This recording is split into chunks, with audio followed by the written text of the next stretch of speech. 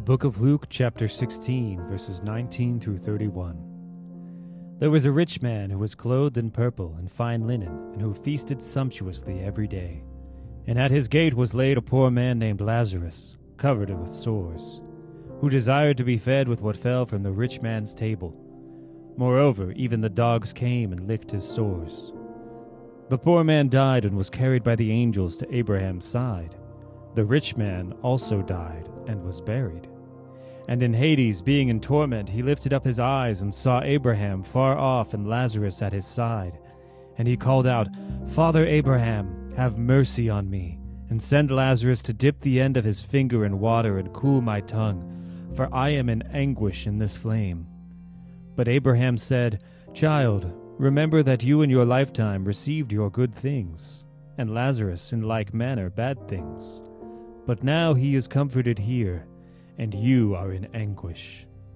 And besides all this, between us and you a great chasm has been fixed, in order that those who would pass from here to you may not be able, and none may cross from there to us." And he said, "Then I beg you, Father, to send him to my father's house, for I have 5 brothers, so that he may warn them, lest they also come into this place of torment."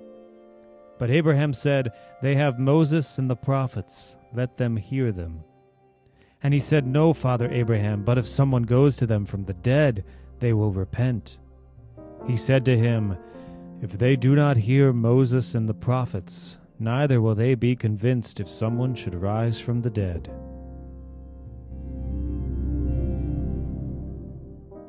Two thoughts to leave you with today.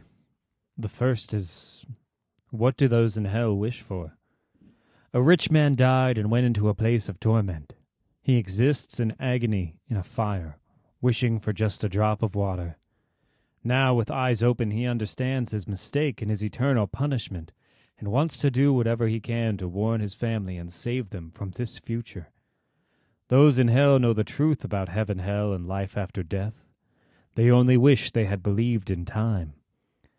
It is sad when you have relatives who die without Christ. But if in love they could give you their wisdom now, they would tell you that Jesus is the way, the truth, and the life. Lord, help those of us who remain to not fail, to speak life to the dying, and to take whatever efforts we can to rescue the perishing. May our lost family and friends have faith in Jesus before it's too late. Help us to diligently pray for those around us and for the right words to say. Please give us gospel opportunities and show us how to take your word and shine it all around. Help us participate in ministries that are missional in ways that will effectively reach those who are lost. An excerpt from my father's journal. I hope that this passage is what is used for my funeral message, entitled, "Every Man's Last Prayer."